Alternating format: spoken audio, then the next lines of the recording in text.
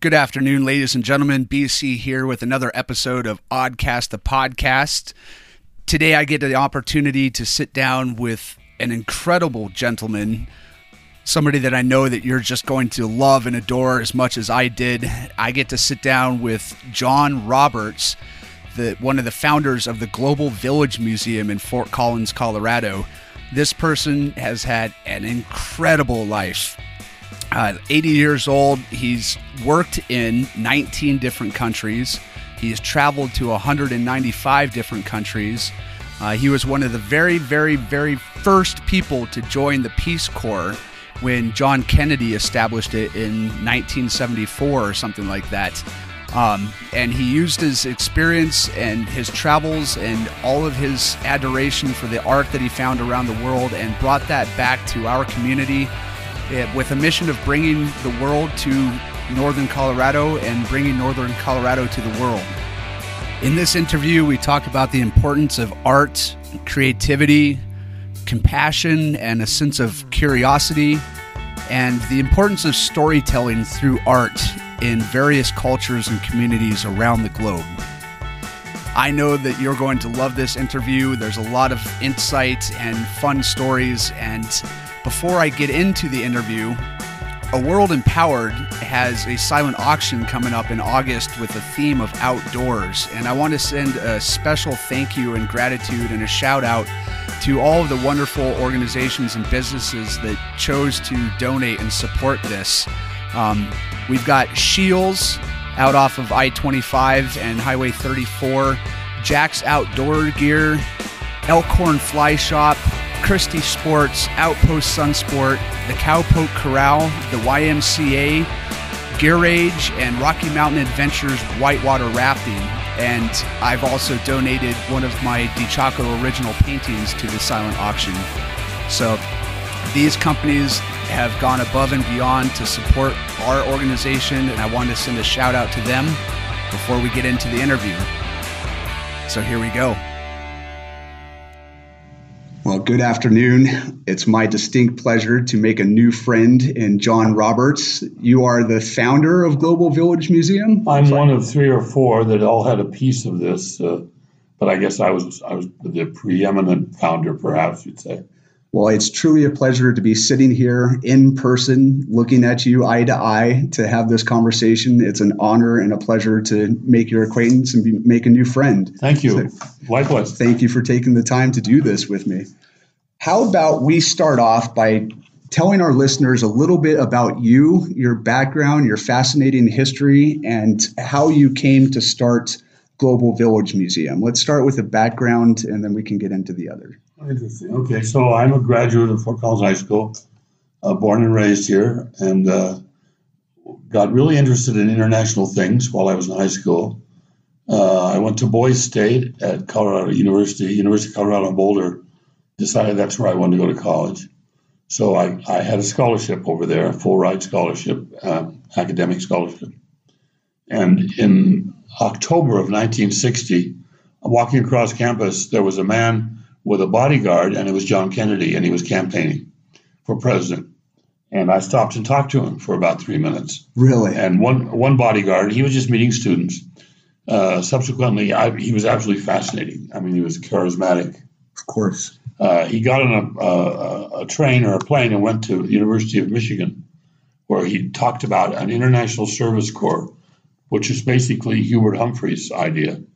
And he announced it, and it got all kinds of rave and reviews. So when he was elected a month later, his first executive order on March the 1st of 1961 was to establish the U.S. Peace Corps.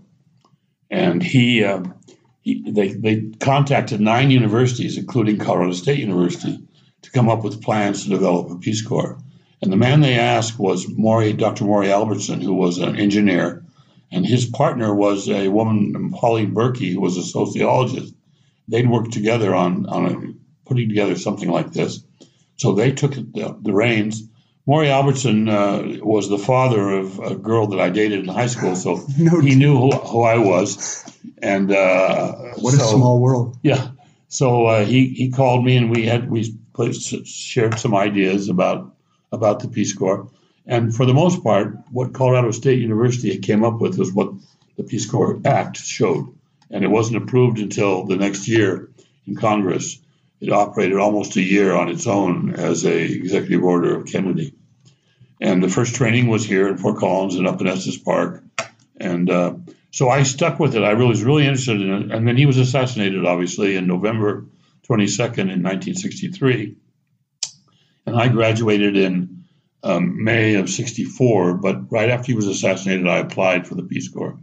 I had already been overseas as an international student ambassador in Europe in my sophomore year.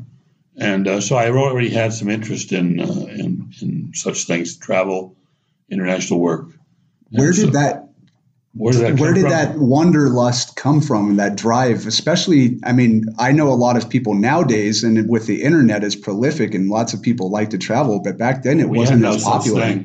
I had a teacher, a social studies and history teacher at Fort Collins High School that I admired greatly, and he instilled, a very liberal guy, but he instilled how important it was to be international and what excitement came from that. And then when I applied for that thing when I was a sophomore in college and did that, I knew I was hooked.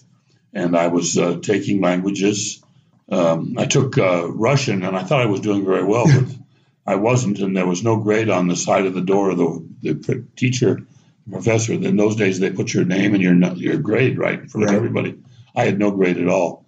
When I knocked on the door, she looked at her little Rolodex and she said, "I'll give you a C- if you don't take the second semester." She paid you not to come back. So I switched to French. Well, you didn't start off small. I hear that Russian is probably the hardest language to learn. Well, so. I didn't learn it. I only had one semester of it. But anyway, I got in the Peace Corps and they sent me off to Somalia to be a teacher of nomadic kids. There were camel herding nomads, and the eldest son of the camel herders would be sent to a boarding school. And I was 21 years old. Some of the students were 25 years old, and some were as young as 12. And it was a 4-year boarding school. And so your first tour abroad was in Somalia. Yes, trying to get down camel's milk that was either sour if it was cold or gaggy if it was hot. Right. I lost 74 pounds in my Peace Corps service. But I taught, and I loved teaching. It turned out I liked the teaching. So then I came back and went to law school, international law in Washington, D.C., and I decided I didn't want to do that after a year, so I was ready to do something else, but the draft boards were sending people to Vietnam at the time. Okay. This was in 1967. So I walked into the Department of State, and they were hiring gun fodder people to go to Vietnam to do work in the field. So I passed a good language aptitude test, and they gave me a year of Vietnamese at the Foreign Service Institute, and I went to Vietnam in 1968 during the war, and I was there for 4 years. With what branch? With the State Department. Okay, so not in the Army? Not military, in the State Department. Civilian. Very nice. And so it was good. And from there, that was the launch of my international foreign service career, and subsequently I worked in 19 countries, and I retired in 1998. And came back to Fort Collins and was asked to teach international studies at Colorado State, which I've done. And I'm still teaching continuing education. So, and doing all this time, I had all this stuff. And I wanted to share it, but I didn't really want people wandering through my house. So I thought... You mean all the things that you acquired in all of your travels? I like art. I'm curious. Right. I like culture. I collected all this stuff. So I've got a room here in this museum, and we have this is the only international museum in the state, by the way. I did not know that. The Global Village Museum of Arts and Cultures. But with others, a couple of others, we decided we needed to have a place to display our things and share with the community what it's like to be an internationalist and what it's like to be a human being with others with different cultures. And so we started this in 2010. We had a 2-room thing on East Mulberry, and we moved in here to this particular building that's owned by the city. We're paying rent here, and we've been here for 10 years. And we're on the corner of Mountain and Mason in Fort Collins. In Old Town Fort Collins, right near the railroad track. When the train comes through, we know it. Yeah, and you have speakers come in from all over the world, presenting on various topics. Well, they're all community people, just like all of our artwork is community based. So if we have somebody that's famous or somebody who's got great ideas, and most people do, we invite them to come, and especially if it's related to our exhibits. But you started Global Village Museum with your collection. My collection, and a woman who had a collection of miniatures. Okay. And another guy that came in just a couple months later who'd been a teacher in Japan for the Department of Defense schools and was there for 42 years, and he brought all of his Japanese and Chinese things back. Wow. So the three of us got together, and we had a couple of friends from Colorado State in the International Programs Office, and we started the museum. What was your drive? When you and your three friends decided, when you're sitting around at dinner or whatever, and you're talking about setting this up and starting this thing, what was your motivation? What was your desire? What did you want to do for the community? We wanted to share, and we kept saying we want to bring the world to Northern Colorado and Northern Colorado to the world. And the way to do that would be to have exhibits, changing exhibits with community artifacts and art, and programs of education here that we could teach people, and people could share and learn and question. And from that, a lot of people have become international travelers. We've had some international travel programs right here that we've taken people to. Costa Rica was one. Mm-hmm. We took people to Cuba. Nice.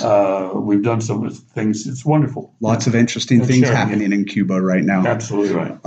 We're not going to make this a political podcast, but it's very interesting what's happening over there right now. So what is the mission of Global Village Museum? The mission, in technical terms, it's the only international museum, and it contributes to what we think is the city's vision of making Fort Collins a unique destination. And we celebrate and foster the collection of international collections and connections between Northern Colorado and the world through exhibits of folk art, fine arts, and artifacts from around the globe.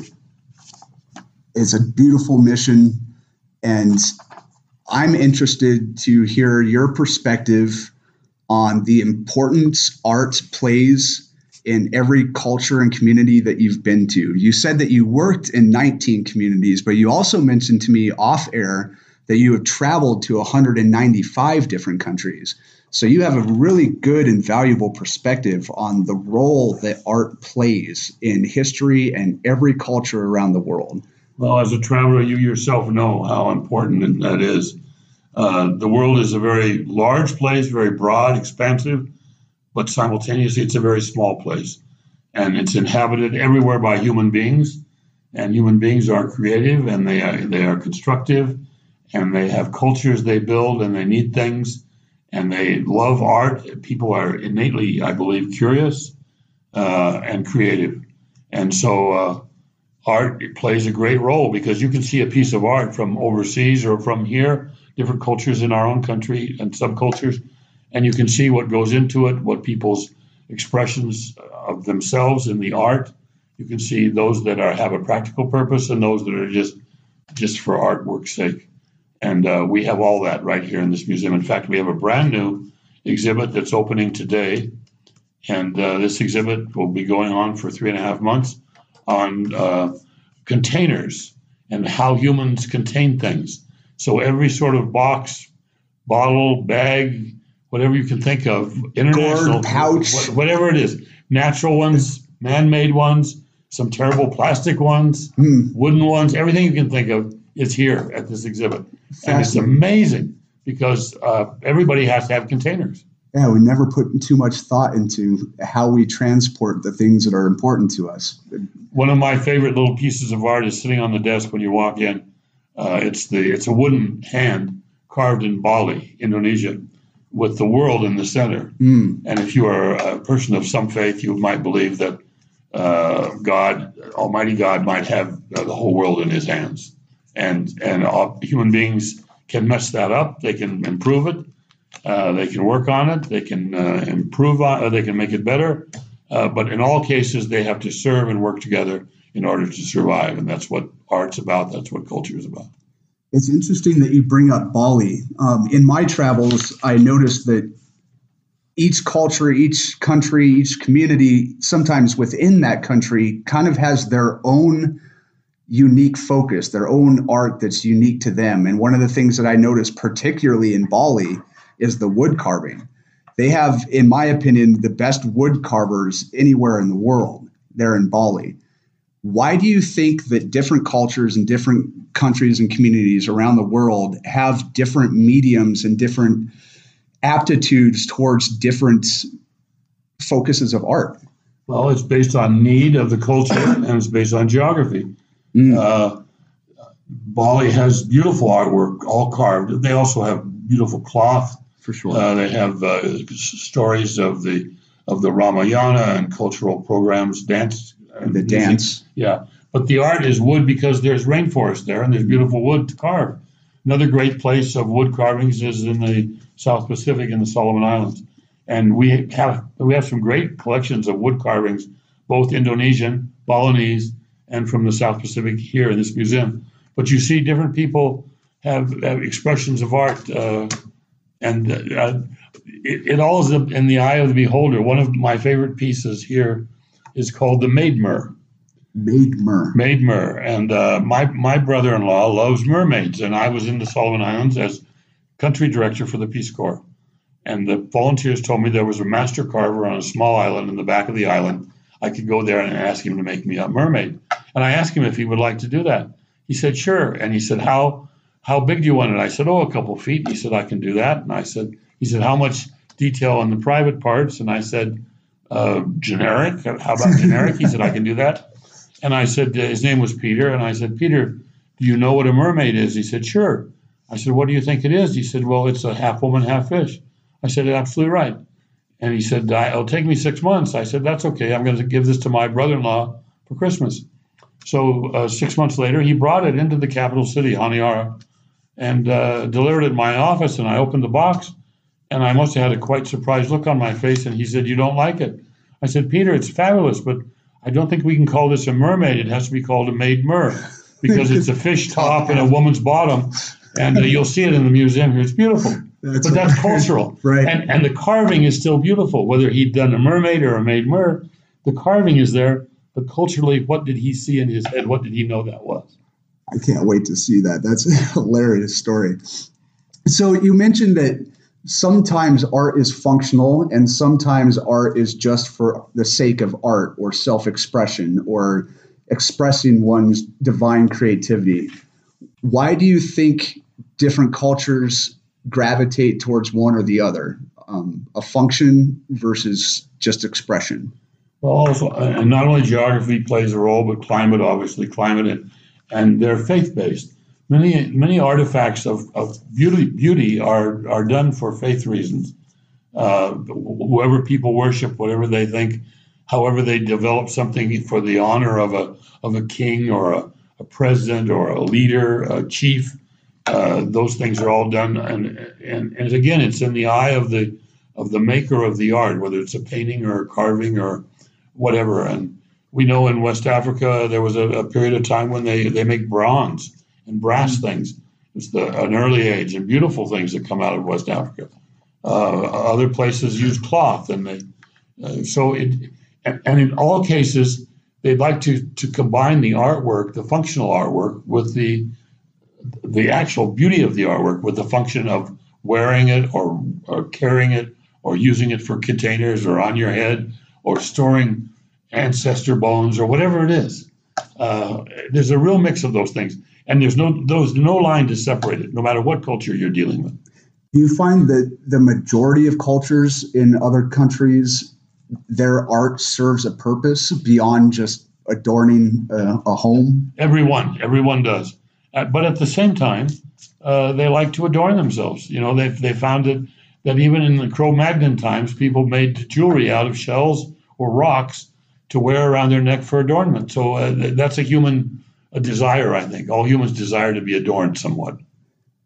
Let's talk about storytelling through art. That's one of the things that's always fascinated me, whether it's the Anasazis or the Incas and Mayas or all the cultures, that a lot of cultures preserve their history and share their stories, their ancestral stories and cultural stories through art. Could you share a little bit with me on what you've experienced and maybe some anecdotal stories on that subject? Well, there's not a case where a piece of art, no matter what the medium is, that does not have a story to go along with it. True. And one of the problems that we have as Americans, we're often a bit impatient. We don't take the time to appreciate the work that's gone into it, or the value of it, or what it means, what it represents. We look at it and say, interesting, let's move on. And so art museums and galleries and places that sell international things, they all have these. The placement of art is part of the culture and part of the storytelling. And if you don't delve into that, you'll miss the story. You have to look at the story. One of the problems we have in this museum is if you write the story up on paper and put it next to the art, it's too much reading. It's too hard. And again, Americans don't take the time to read that. Right. So we need to use some medium that they can do it like a Q reader or something else, a QR reader, and programs where people can get this information and ask questions. It's impossible to do it one way. You have to use many ways, and we're very lucky. Our society is developed now where there's many ways that you can get information, not like just the old way of either reading it or being told. There's all kinds of things you can do. Why do you think that the majority of artists today, particularly here in America, don't tell more stories through their art? Well, they're as impatient as the people that are looking and buying their art. They're impatient to get it done, and they have to make a living. And most people don't have any other way other than how they can work with their hands and build and make something, create something. So if they stop to think about it, they would figure out that they're also telling a story and what the story is. And if people would ask, one of the things we had a great show here, just the last show before this, was children's art of creations of the mind of beasts, mythical and magical beasts. And children are very fertile, creative minds. And you ask a child what that painting or that picture or the drawing or the carving represents, and they want to tell you about it. They want you to also to do some guessing, see if you can come up with it, but they want to tell you about it. As we get to be adults, I don't think we take the time to do that as we should. It seems like we lose our creativity and our imagination at some point. The creativity is still there, but it could be better if it had a story to go along with it. And you're right. And we don't take the time. It's a time factor. Just out of curiosity, and we're kind of on a tangent here, but I like this topic. Do you think that it has anything to do with our comfort? Like we need water, we go to the faucet. We need to go to the bathroom, we go to the bathroom. We need food, we go to the refrigerator or the grocery store. Do you think that our comfort level here in the States plays any role in this? Absolutely. Because we're demanding and we have expectations of ease and quickness and ability to take something and put it in the oven and be done with it right out of a box, frozen for us. The instant gratification. Instant gratification. Other people that have to go look for water and maybe walk a mile or 2 or 3 miles can make a container and carve a container that's beautiful as well as functional. And so we don't have to do that. Most of our art is not functional. It could be, but it's now becoming just something for adornment or to look at, not functional. But you'll find in this exhibit a lot of stuff from America, a lot of stuff from Europe, a lot of stuff from the developed and developing world that are both functional and artful. And it's cool. So in all the countries that you've been to in your giant collection, tell me one story of one of the artifacts that you personally found that really spoke to you. I'm sure there's dozens on dozens, but just the first one that pops to the top of your head that's like, this one meant a lot. When I heard the story behind this piece, it really touched my heart. The Maidenburg probably would be one. The Maidenburg, right? The Solomon Islands has great carvers in the South Pacific. There's 2 things there that I really like in the exhibit here. One is they carve everything of fish and crabs and everything with the sea because their whole life revolves around the sea, and that's the main diet they have, along with some starchy yams or some taro that they would grow. And so one man was walking on the street with a half of a tree log, and it was carved with animals, not fish and not birds. Well, it had birds in it, but not fish and not sea life. And so I said, what is this? And he said, well, everybody does spirits of the sea, but I want to do spirits of the land. And I said, oh. And so I looked at this piece, and it has about 18 or 20 different animal varieties, from centipedes to birds to little toads, to little pigs, things that exist on the islands. But then one side of it has a monkey. Okay. And I said to him, excuse me, isn't that a monkey? He said, yes. I said, but there are no monkeys in the Solomon Islands or in the South Pacific. He said, I know that, but I like monkeys. so he carved a monkey, and it's a beautiful little monkey. And I bought the whole damn thing because I liked it too. And because he liked monkeys. He liked monkeys. The other story I might tell you is about the maid mer, and I was having a mermaid carved in Solomon Islands. I was the country director for the Peace Corps there. We had 75 volunteers working in community development and in construction and teaching. And volunteers said, well, there was a carver on the back of one island. His name was Peter, master carver. He could do a mermaid for me. So I went to visit him, and I said, Peter, can you carve this mermaid? He said, sure. How big? And I said, a couple feet. He said, I can do that. He said, how much detail in the private parts? I said, oh, well, make it generic, please. He said, I can do that. It'll take me 6 months. I said, that's fine. 6 months later, he brought me the carving. And I opened it up, and I must have had a surprised look on my face, because he said, I think you don't like this mermaid. And I said, Peter, it's a fabulous mermaid, but I don't think we can call it that. I think we have to call it a maid mer, because it has a fish head and a lady's body and below. And I said, in fact, Peter, this maid mer is so wonderful that if I give this to my brother-in-law, it'll be the only one around. So I need a second one for me to have one. And the second one is here in the museum. Oh, so your brother-in-law also got a he has one. He has a maid mer as well. Nice. There's an old sea shanty, by the way, from an old British ships of a mermaid, and the sailors jumping in to meet the mermaid, and it turns out it was just like that. It turns out that it was fish-headed and bodied. And maybe he heard that story. I don't know. It's an old former British protectorate, so maybe that's where he got it. So some old illustrations or paintings of this, and possibly saw it somewhere back in his subconscious. Possibly. John, what would you say is the most empowering gift that you would like to share with the world? We've got lots of people listening today. What's the single most important lesson or empowering gift that you've had or experienced in your life? That's just a great question, Brian. Well, for one thing, I think a gift of curiosity is I'm lucky to have that, and I've got the ability to serve and to help.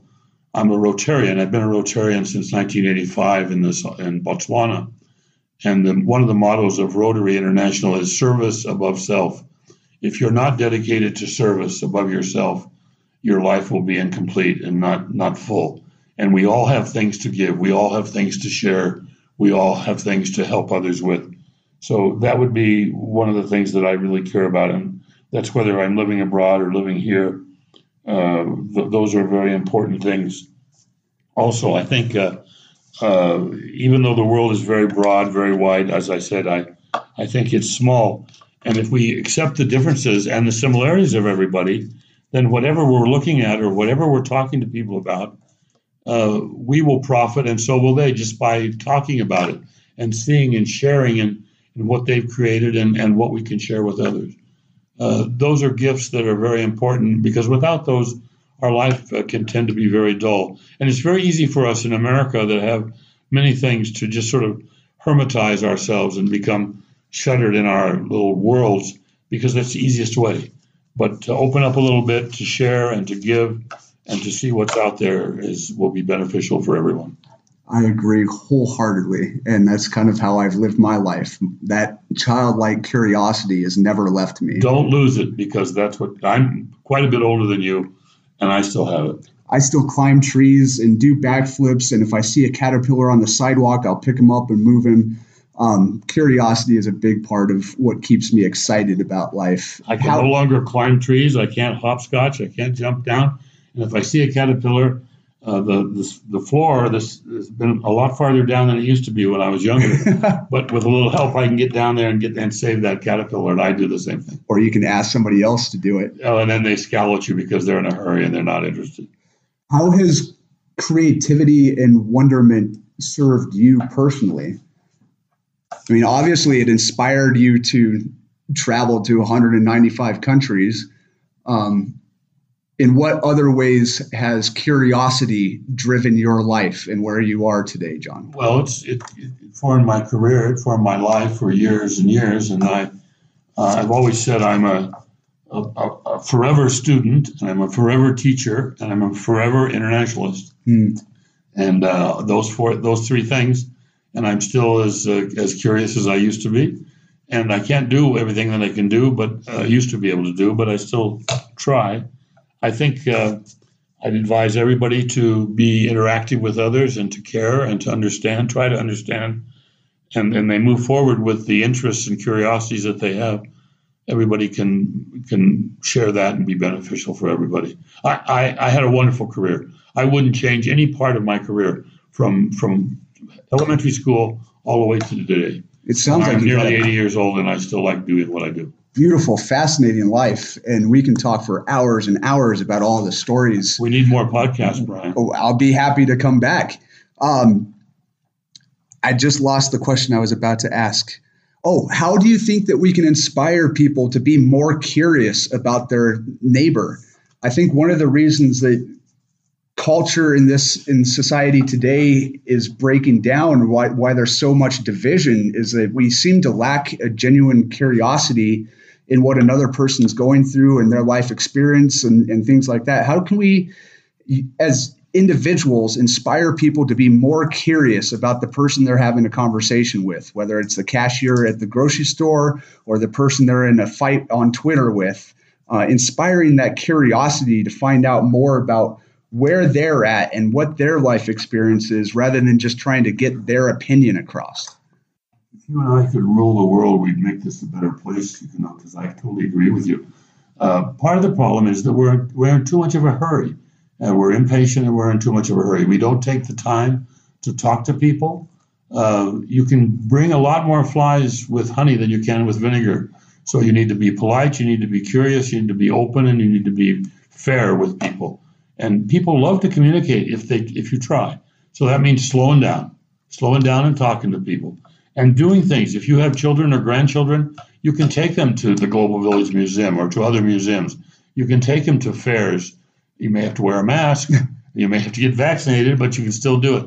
There are things we can do. And if we would take time to know who our neighbors are, we'd all benefit from that, because neighbors are good people too, and maybe they are noisy. Maybe they don't even know they're noisy.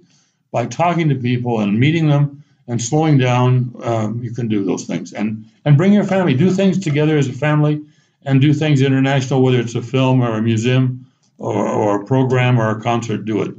And ask them their story. Ask them the story. And be prepared to listen. Don't be hasty. Listen to what they have to say. They want to tell you their story too. You can share, but listen to them. That's a good thing to say.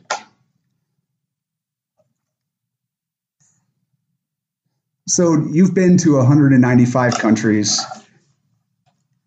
Have you noticed that people are more different or more similar around the world? Both.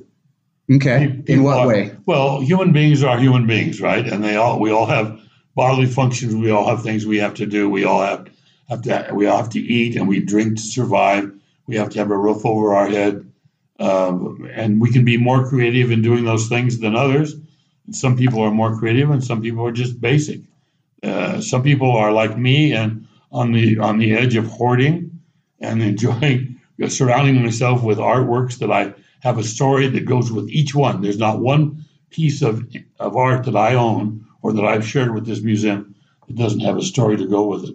So people are the same, but the same way they're different. And the difference is what's exciting.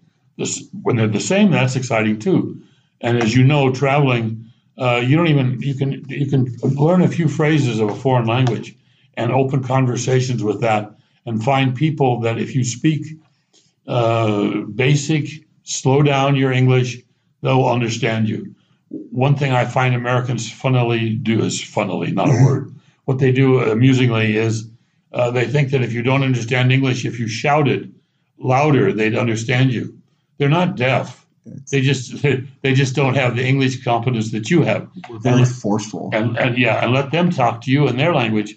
It's going to be more difficult. I'm very lucky. I've learned 9 languages by living overseas, and wherever I've worked in the 19 countries, I really think it's important to be able to communicate in the language. So I've taken a lot of time to learn and study and practice using them. I'm not perfect. Not one word is perfect, but it's really important to do that. There's a funny story of a friend of mine. He came to visit me, and we'd been in Egypt, and he said, "How do I say thank you in Arabic?" And I said, "Well, here in Egypt, it's very simple. They just say shukran, just 2 syllables, shukran, shukran." He says, "That's simple. I can say that." I said, "Yeah." So I took him to the marketplace, and he bought some stuff, and he shukraned himself around the place, and he got tea and crumpets, and everybody enjoyed him, and he enjoyed it. 10 years later, the same guy shows up in Tunisia, where I'm the Peace Corps director, and he gets off the plane and he says, "John, I remember shukran." And I said, "Tom, it's not shukran. Here, it's classical Arabic. You have to say barakallahu fiqh." And he said, "What?" And I said, "Barakallahu fiqh." He said, I can't say that. I said, "Well, most Americans can't because you don't study Arabic. But at the embassy, they tell you to use some words that sound like. And if you say it properly, the ear of the speaker will hear you say it properly. So what you Plus say, with some gestures. And what you just say, barf at your feet. But you say it fairly quickly. Barf at your feet. Barf at your feet sounds like barakallahu fiqh. Barakallahu fiqh. And they'll hear it. So he said, "Oh, barf at your feet. I can do that." So he's practicing. The next day he wants to go play golf. I take him to the golf course. He's practicing in the car. We get out of the car. A caddy hands him a club. He looks at the caddy, and I can see the wheels turning in his little head. And he says, "Puke on your shoes." And the caddy looks at him, and I'm laughing. I said, "Tom, it's not puke on your shoes. It's barf at your feet." He says, "It means the same thing. Why doesn't he understand?" Classical, ugly American, but it doesn't mean the same thing. You have to do something that sounds like this. And the caddy probably spoke English, so it made the story even worse. He didn't. Thank goodness. Thank goodness. Jeez. Well, in all the places that I've been around the world, there are a lot of differences amongst people and a lot of difference amongst culture. But I feel like there's more similarities between humans than there are differences. I feel like we all essentially want the same things. We want to be understood. We want to know that we matter. We want to be loved. We want our essential needs to be taken care of.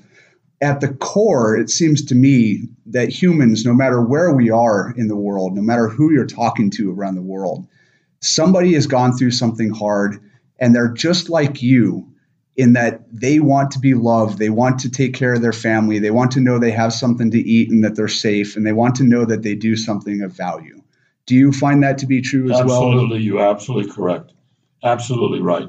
And that applies whether you're talking to a noisy neighbor or maybe a political foe. Here in our country, as we have political differences. If you look at the things that we all are the same about, you can get over all that stuff by you don't have to talk politics all the time. You don't have to deal with the differences. You can deal with the similarities. And people are so willing and anxious to share with you their lives and their culture and what they do, that you've seen this. You're rewarded every time you step off on a road and meet somebody by listening to them and sharing with them that we're all the same. We're all the same. I think that if we started each interaction in this country with that realization and that mindset, that whoever I'm talking to, no matter what their political view or their cultural view or anything that they're going through, if we started a conversation and interaction with this understanding that they're more like me than they are different, then we would be in a lot different place here. You want to be empowered in the world, that's how you start. You start with things that you share, and you're humble and you're willing to listen and to learn. That's humility. That's how we all could get along. And we could do that with every single human being we meet and many animals. Right. It works across the board for all living creatures and plants. Humility and compassion transcends language. Absolutely, that's empowerment. That's the way to the future. I agree. Well, in our final minutes here, I would like to get back to the importance that you feel art has in our community and the value that Global Village Museum offers all of the Front Range in Colorado in bringing in all these different exhibits from around the world. What does that do when somebody that's never traveled or somebody that was born and raised in rural Colorado or whatever comes to this Village Museum and sees the art from all over? I think the surprise on people's faces as they see the similarities and the differences in each of the galleries, whatever the subject of the exhibit is. All the art that we have, everything that we've shared is all within the Northern Colorado community. It's a community sharing because we don't bring in traveling exhibits. It's all local exhibits. And the programs we have are local people, universities, travelers, people that have done creative things. And so this is the essence of this very small, it's not so small, it's about 10,000 square feet of museum. We have 5 galleries, and each one's different, and each one is special, and we're very proud of it. It's good for kids. We have things for children. We have things for young people. We have things for seniors and regular adults, and we have a lot of people coming, school groups. We have retirement communities coming, and everybody leaves with a smile on their face, and if they write up something online, it's always been good because this is a very special place in Fort Collins. And you have speakers come in and talk about all kinds of different subjects, people from around the world. You were talking to me not that long ago, I guess it was 2020 or whatever. You had the Tibetan monks here, and they made this beautiful, gorgeous mandala for, 5 days out on the sidewalk. And you had Todd here talking about his time in Taiwan, and you have all these speakers. We have a small program room, and we're able to get a larger room if we know there's a bigger crowd. Unfortunately, the year and a half of COVID has put some curtailing on that. For sure. But we've had a lot of stuff online and on Zoom, and we've had streaming, and we're hoping to do the new programs both streaming and live, depending on what happens. And right now, as effective this week, the end of this week, our new exhibit opens. And we're asking people to come in masked, whether they're vaccinated or not, only because for safety reasons, and people are more comfortable. Children, obviously under the age of 12, can't be vaccinated. So we're going to have more programs and more exhibits. And at the end, this current exhibit on how we contain ourselves is really a cool exhibit. And starting in November, we'll have the International Nativities from around the world, and we've had 300 and 400 nativities that people bring in. It's fascinating. We talk about people the same and different. The way they demonstrate a nativity in the Christian faith is so different, but the idea, the concept of a nativity is the same for everybody. So the expression is different, but the intention is the same. Right. The message is the same. Right. What your mission, you said, of the Global Village Museum was to bring the world to Fort Collins and bring Fort Collins to the world. Right. And we have people from all over the world that come here. We have a big map out in front where we ask people to put dots where they've been, and the whole world is covered up, but most of our visitors are obviously from Northern Colorado. What do you think the value is for somebody that was born in Fort Collins and hasn't had the opportunity to travel, of coming here to see these different exhibits and hearing these different speakers and getting a global perspective? It's eye-opening and broadening their horizons for sure on the world perspective. Our volunteers, many of them have never traveled, and they love it because they can travel vicariously by being at the museum. And people come in, and it stimulates children, it stimulates young people. Everybody seems to enjoy it, and that value is good.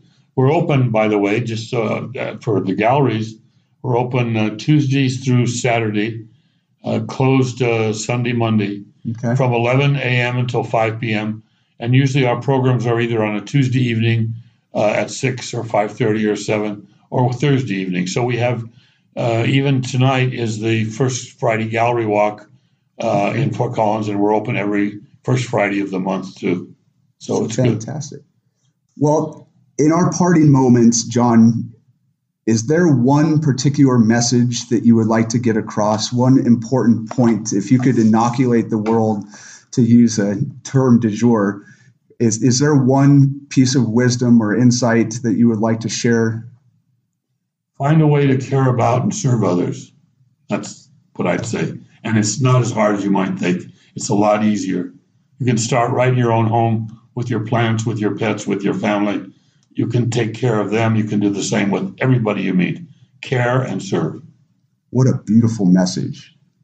Barakam Fiq. Barakallahu Fiq. Barakallahu Fiq. Thank you so much for your time here today, John. I'm so excited to have more conversations with you and talk about all of your time in Vietnam and some of the other countries and experiences that you've had. And I will be back. This has been wonderful. We will do it. Thank you so much. Thank you. Oh my God, I hope that you enjoyed that conversation as much as I did.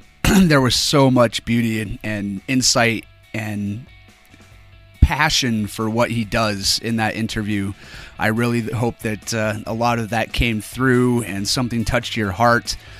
Before we close, I just want to give one more shout out to Shields, Jack's, Elkhorn Fly Shop, Christie Sports, Outpost Sun Sport, Cowpoke Corral, the YMCA, Rocky Mountain Adventures Whitewater Rafting, Garage or Gear Age in Fort Collins, and myself for all of the incredible donations to the silent auction coming up. I hope that you guys have a wonderful day, you enjoyed this, and please share and bid on the silent auction, and I will talk to you soon.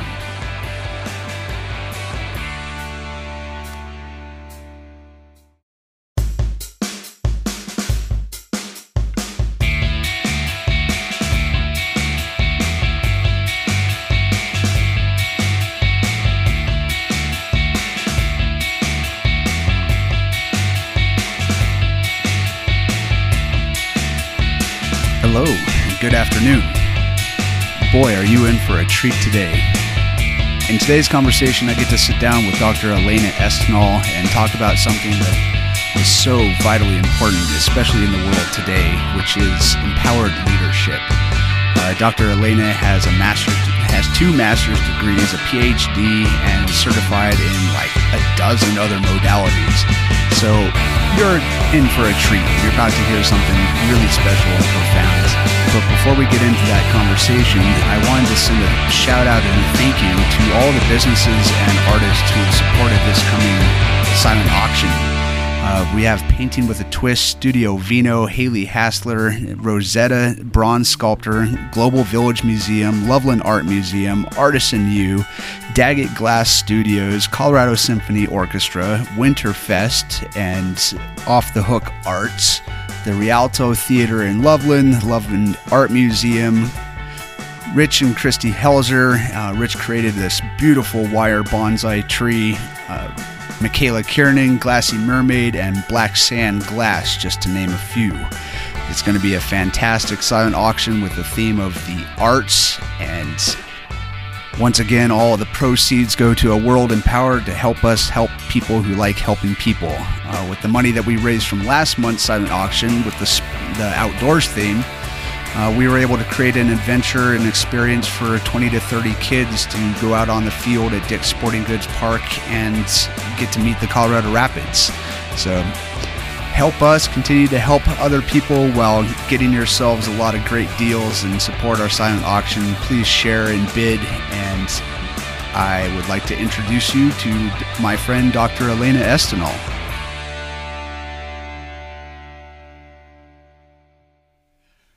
Good afternoon, friends, family members, ladies and gentlemen. I'm BC, the host of Oddcast, the podcast, or A World Empowered Dialogues. I hope that you're having a wonderful day as we are this beautiful fall afternoon. I have the pleasure and great joy to sit here with my dear friend, Dr. Elena Estinal. We're actually sitting face to face, which as everybody knows, for the last year and a half or so is kind of an anomaly. So we get to be in each other's presence and have this conversation. And my friend, Dr. Elena, not only has a PhD and 2 master's degrees, but she's also a consummate learner, always educating herself in different modalities, from Reiki to Huna to superconscious recode. And I'll let her explain a few of the other things that she's an expert in. But this is a really fascinating topic that we're going to talk about today, and something that I'm really excited about. I really think that it's of paramount importance to have these conversations, especially now with the turmoil and the uncertainty of where we are. But I would like to introduce my dear friend, Dr. Elena. Welcome. Thank you for being with me today. And please share with our audience a little bit about you and where you come from and your background. It's such a pleasure and honor to be here with you, BC, and to be able to do this face-to-face. I think that's really great, so fun. And I'm going to actually share something that it's not about my vita, like you have just shared a lot of the things that I've done, but at heart, I am an artist, and I was a ballerina for many years, and I just love creating, and I love creating all things, and I love the experience of creating and co-creating with other people, as you know. And I feel like this is something that I am reconnecting to and coming back to as a way of also reclaiming myself and reintegrating into all of who I am. My dad actually recently said, "You're one of those few people, I don't understand how you do this, but you practice all the arts. You dance, you sing, you paint, you write, you know." He's like, "I don't know how you do that." And I said, "I just love to create." You know, and so I think that in the end, I'm going to say that I am a lover of life, and I really love the idea of not just creating and expressing for myself, but really helping other people unleash and unlock their own creativity so they come back to themselves and really express their gifts into the world. Well, we'll be able to talk a little bit more about creativity and the importance that plays in people's lives and why we believe or where we believe that comes from. What are your degrees in? What is your current specialty?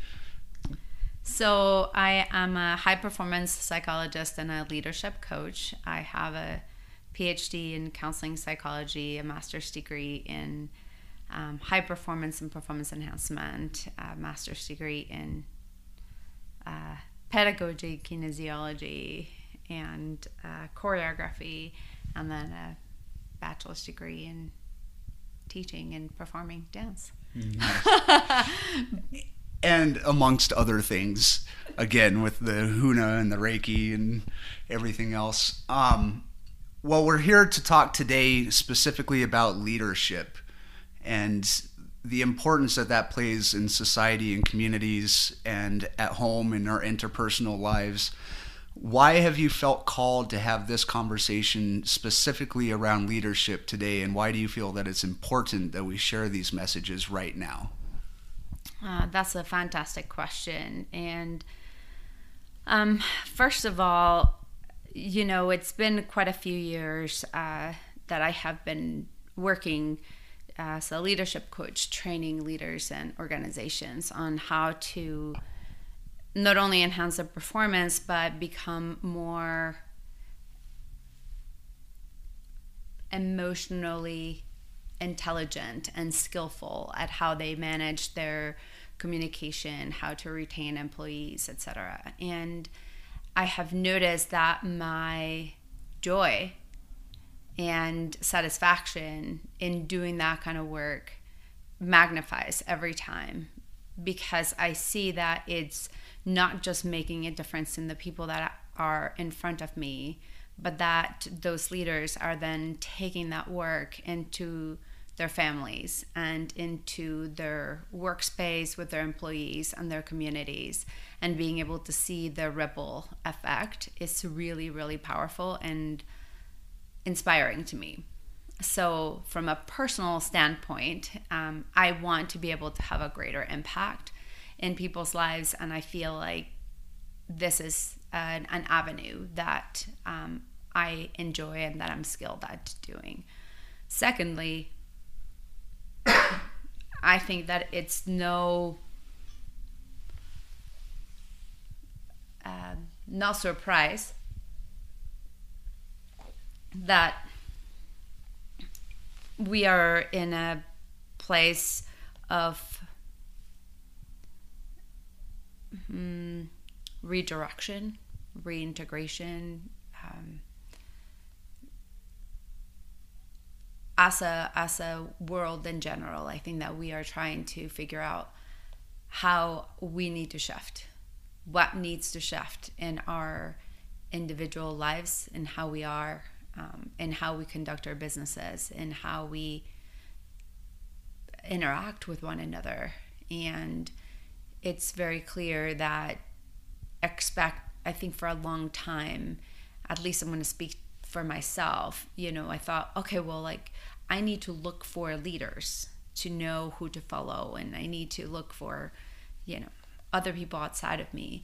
And it's become very clear more and more that we are the people that we've been looking for. We are the people that we've been waiting for. And it is in all of our responsibility to actually rise up as leaders to create the world that we want to create, rather than pointing fingers and blaming and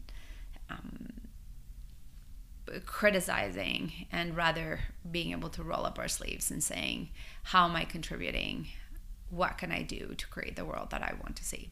So I want a world that is a lot more harmonious and peaceful and joyful, and so I want to have a part in that. That really is kind of a tangential benefit to the way the world's run for the last 5 years or something, right? Like, in the absence of quality leadership, we've all realized that this is a role that we need to step up in and start taking more personal responsibility, and seeing how that we can affect the change in our communities. It also feels like we're on the path to shifting the paradigm of what leadership looks like and how we lead and what we expect of our leaders. But at the same time, there's a lot of factions within our society that are at odds with each other and seeking different forms of leadership. What do you think right now is a way that we can bring divergent sides together? One of the greatest, I'm going to say one of the biggest tenets that I focus in my leadership training, is the importance of empowerment and self-accountability. And it's really easy to be blaming and pointing fingers. We live in a society where our paradigm has been rooted on blame. I mean, even our judicial system, right? It's like, it's either your fault or it's my fault. There's no other. Who's at fault? Right? It's a dichotomous system, but there is fault regardless. And as long as we are in a paradigm of finding fault, blaming, and pointing fingers, we will never find integration and harmony. And so, from my perspective, Nice. From my perspective, the way forward is for each of us to begin to stop blaming and stop pointing fingers outside of ourselves, and stop looking at, how am I contributing? What can I take? Start looking at, how am I contributing? What can I take ownership for? What is my role? Absolutely. And, often the challenges that we're facing are actually opportunities for growth. I'm going to say the greatest challenges that we face usually involve interpersonal interactions, other people, which is fascinating to me, right? Because we are really brothers and sisters. We're one and the same, and yet our greatest joys and our greatest challenges come in the form of interpersonal interactions and interpersonal relationships. And yet, when we can feel the challenge, and instead of being like, oh, that person, right, and being like, oh, wow, I'm feeling really triggered. I wonder, what is it about that person or that interaction that it's bringing up in me that I need to work on? You know, like, how can I use this as an opportunity for me to heal something that it's probably hasn't been addressed or hasn't been healed? Because obviously, if it's triggering me, then it's still painful in me. Mm-hmm. It sounds to me that you're advocating for a higher level of self-awareness and personal agency in society and people at large. How do we facilitate that?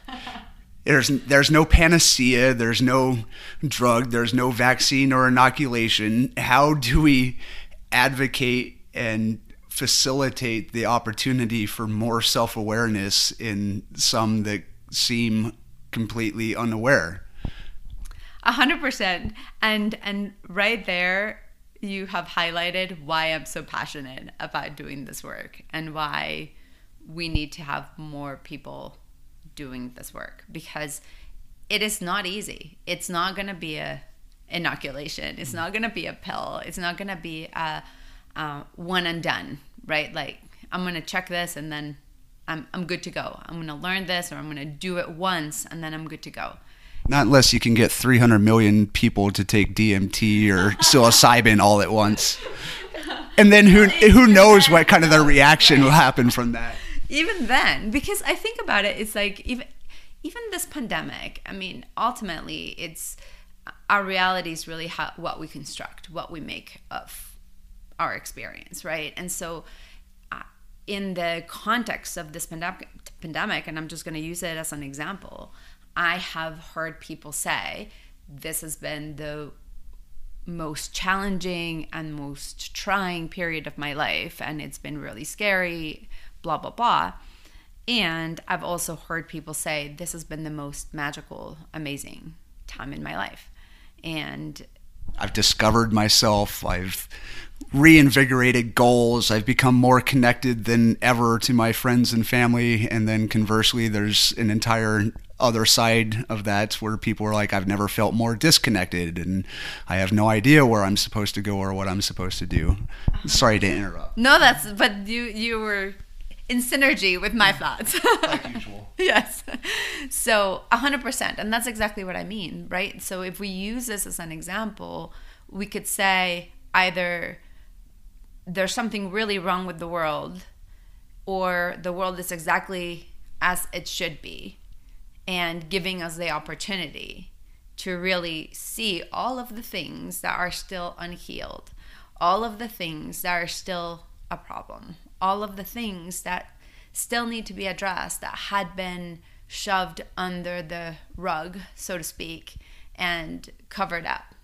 And it's not going to be an easy process, and it's going to take commitment from people to really recognize, if I am willing to step up and do this work, not only will I experience a greater sense of satisfaction and fulfillment and internal alignment and unity and authenticity, but I get to have a greater sense of purpose and impact and legacy because of how I'm showing up and how I'm influencing and impacting others, and how I am choosing to show up in my world and in my little circle of influence. That might be my friends and my family, my coworkers, my community in whichever way that shows up. It's also exceptionally empowering to have that viewpoint, because it helps a person feel that if they don't have control over the outcome, they at least have an impact over the outcome. But again, I go back to the original question, like, we're advocating self-awareness and personal agency. How do we convince so many that are stuck in a victim mentality and a blame paradigm where everybody else is at fault for what's wrong in their lives? How do we change this perspective and help create or incentivize, if you will, more personal agency and self-awareness? You already said it. Did I? Yes, you did. And so I'm going to pull it apart and dissect it. Because when we are in that victim mindset, in that victim space, we feel stuck. We feel powerless. And consequently, we experience a lot of negative emotions like anger and despair and frustration. And those are, to me, the red flags that highlight that you are feeling stuck and helpless. Absolutely. And as long as, one of the things that I'm known to say a lot is, when you try to control things that are out of your control, you end up feeling more out of control. Right? And so when you are unable to take any ownership and any responsibility for anything that is showing up in your life, and you are pointing fingers and blaming everybody else, your pet, your neighbor, the government, your job, your employer, whoever that might be. God, a virus. Correct. Then you are at cause. Everything else will have an impact on you, and you can't do anything. You feel like a leaf on the wind. Exactly. It's a horrible feeling. I cannot imagine why anybody would want to stay feeling that way. And I think that we do, because sometimes it brings some secondary gain, right? We might get more pity, right? Or we might get to have an excuse for not doing things, or we get to be right about our perspective or mindset. But the reality of it is that if you can be open to doing the work and examining, okay, I'm not perfect, because nobody's perfect, right? I'm going to go on a tangent for a moment here and come back. My performance psych advisor used to always tease me a lot about, I am a recovering perfectionist. And so he'd be like, okay, you want to test for if you want to know if you're really perfect. And he worked a lot with gymnasts. And so, this ran pretty rampant. And he said, go home, fill your bathtub with about, 10 inches of water, 20 inches of water, and then get in. If you get wet, you're not perfect.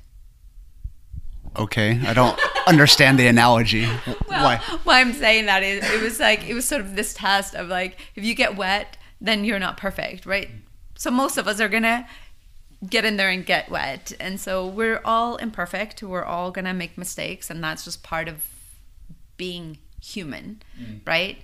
And if we are willing to recognize that we are imperfect and that we are still worthy of love and belonging, even though that we are imperfect, then we can allow our egos to take ownership and responsibility for how we have created the experiences and the reality that we are currently living. And when we can adopt that perspective, all of a sudden you start having power and control over a lot of things, right? Mainly like how you think about things, how you what is your attitude about things, what is your daily practices. All of those things give you lots of power about shifting how you're going to feel, how you're going to respond, how you're going to react into the world.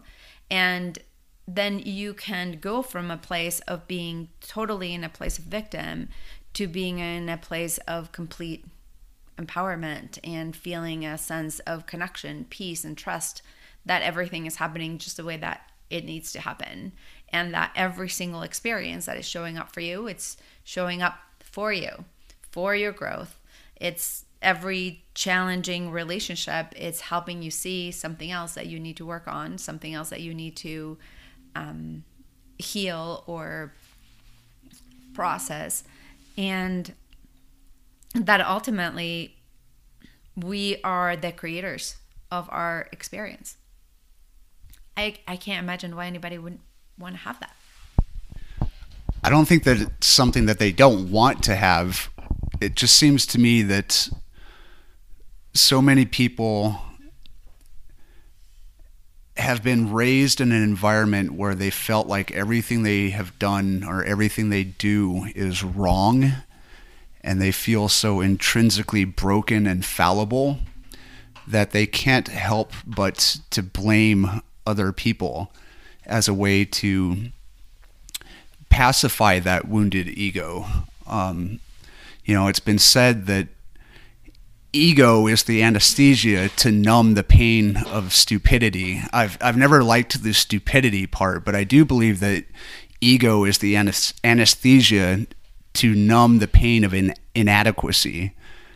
And I feel like a big reason why so many are stuck in the victim mentality and the blame paradigm is this deep sense of being worthless and feeling inadequate themselves. And when you feel poorly about who you are, then you look for a way to push the pendulum to the other side, and that usually entails making somebody else the villain, vilifying somebody else, the other, the bad other, making them at cause for our discomfort or the bad situation that's come about.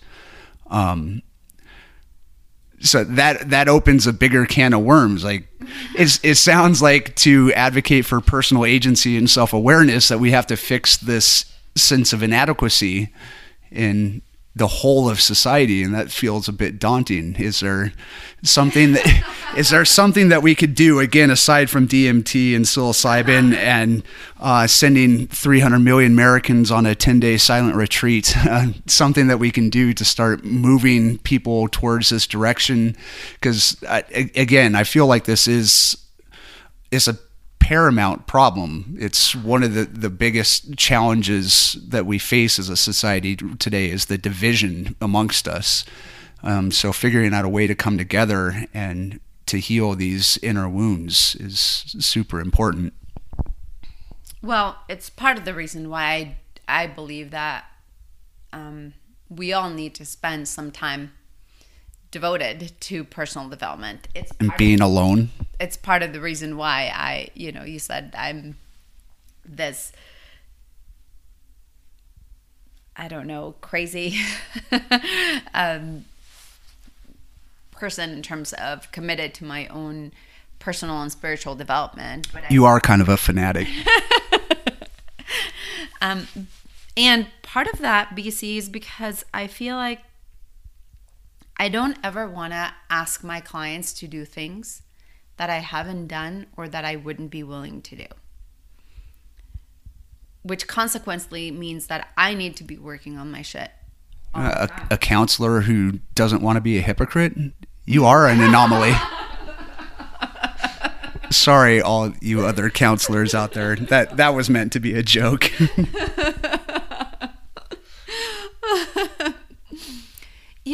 I feel like because of what you just said, I agree. I think that most of us are carrying some type of wound around not good enough or being incapable or being unworthy and that consequently much of our ego is oriented towards self-protection.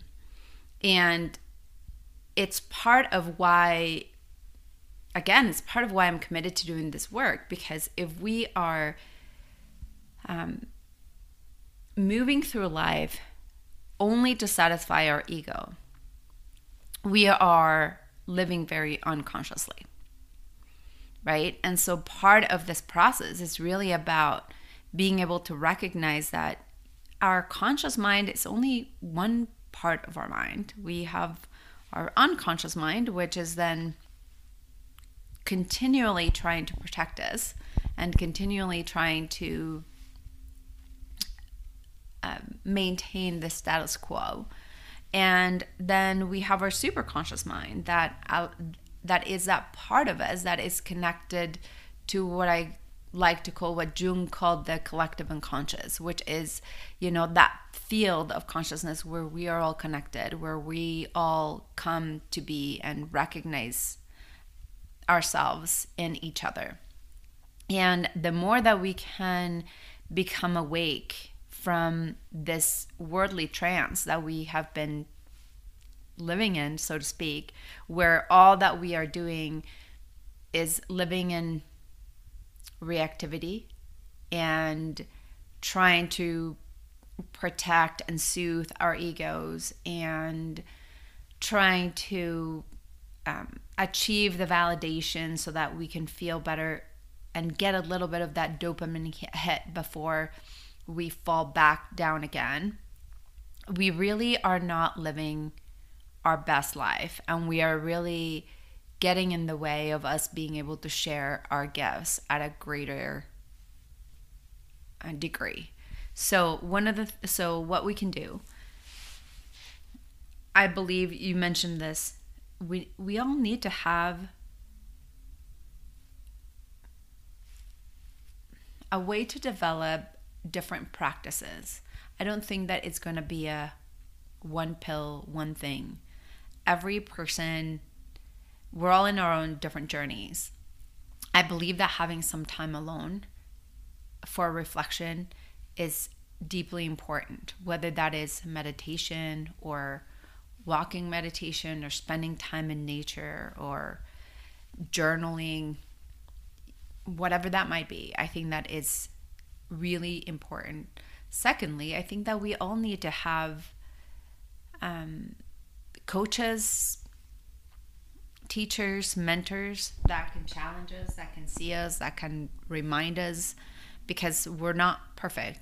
Friends, partners, whoever that might be, people that are going to be lovingly honest and help us clarify where we're at and where we're going.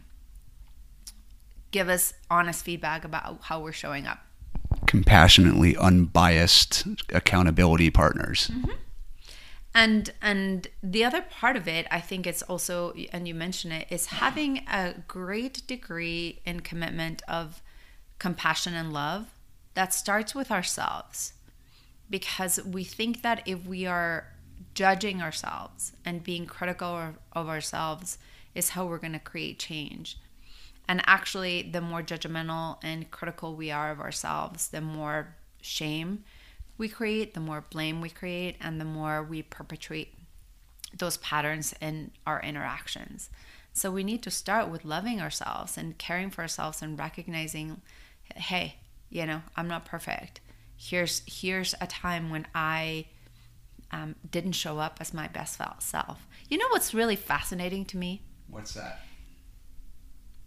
If you tell a 2-year-old or a 3-year-old, like, honey, you need to be your best self today. You need to be your best self when we go to so-and-so's house. They know what that is. They don't ask. They're like, okay. And they know exactly what that is. Which tells me that at an intuitive level, at the core of who we are, we all know who we are. How to show up as our highest authentic self. Absolutely. Absolutely. And in that place, we're not broken. There's nothing wrong with us. Right? Like, this is part of what this is a bit of a bigger spiritual conversation, but I believe that part of our journey as humans in this earth, we decided to come and experience what we're experiencing, and part of that was to experience duality, because we couldn't know what hot is without knowing what cold is. We didn't know what up is without knowing what, down is. We couldn't know love if we didn't know fear. And so we, in some way, we have set it up so that we experience that duality, and we get to have the entire breadth of the human experience. What I'd like to think about as touching the edges of life. And yet, throughout that experience, we also need to remember that who we are at the core is that we are love and we are light, and we have all incredible gifts to show into the world. And that the more that we believe our egos and our unconscious wounds, right? Like all of the stories that were created through those painful childhood experiences that then became what became a true belief for us, or how we identify, right? Then that's what gets in the way of us fully showing up as conscious leaders and powerful leaders in our lives and in the lives of those that we want to make a difference in. Or you mentioned something about, we need to realize that we are love, that we are worthy of love, and that we deserve love.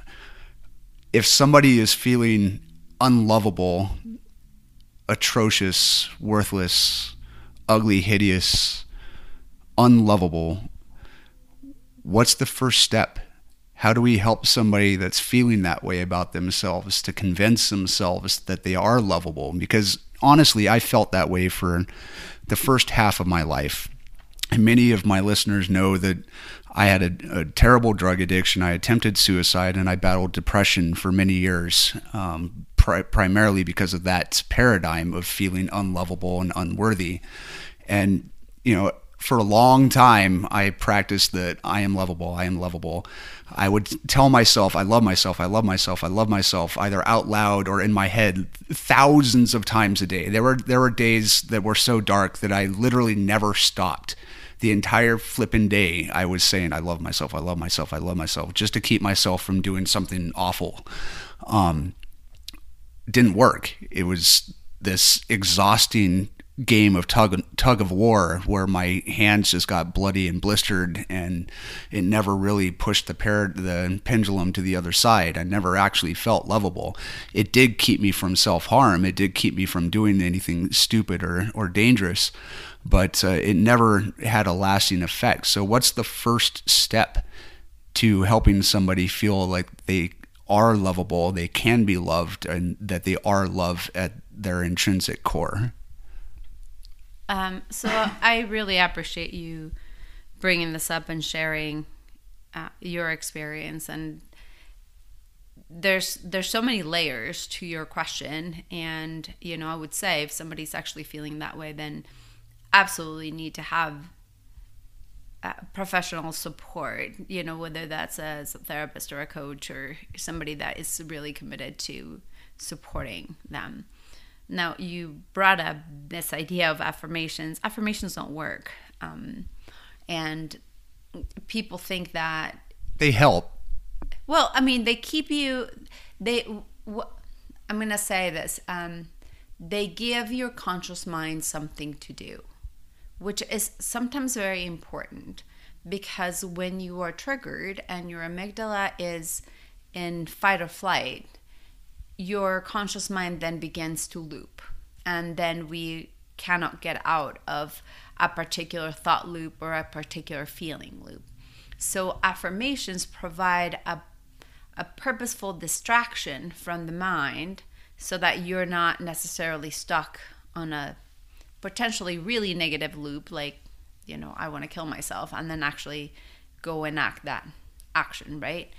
However, they're not intended to shift anything permanently or create any permanent change, as you discovered, because it's not actually healing the core wound, right? And so part of, and this is part of the reason why you have seen me be so committed to getting so many certifications and going in this quest, using so many modalities, Havening, MER, superconscious transformation, to name a few, which are modalities that are actually meant to address the root cause of the problem. And sadly enough, very few interventions do that.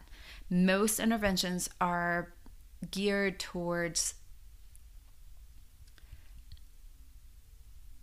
putting a band-aid, so to speak, and few are meant to actually decrease the amygdala's reactive loop that are so embedded in those core wounds. So that would be, to a certain degree, I'm going to say it's a little bit of a side tangent, so to speak, right, of being able to do deeper work and really addressing some of those so that you can feel more whole. There's other things that I think that we can do as human beings when we're feeling that we're not worthy or that we're not good enough, and these well because I see you doing them. And those are engaging in human connection and actually doing something for other people. Healthy human connection. Agreed. Healthy human connection. And I guess what I'm meaning is any type of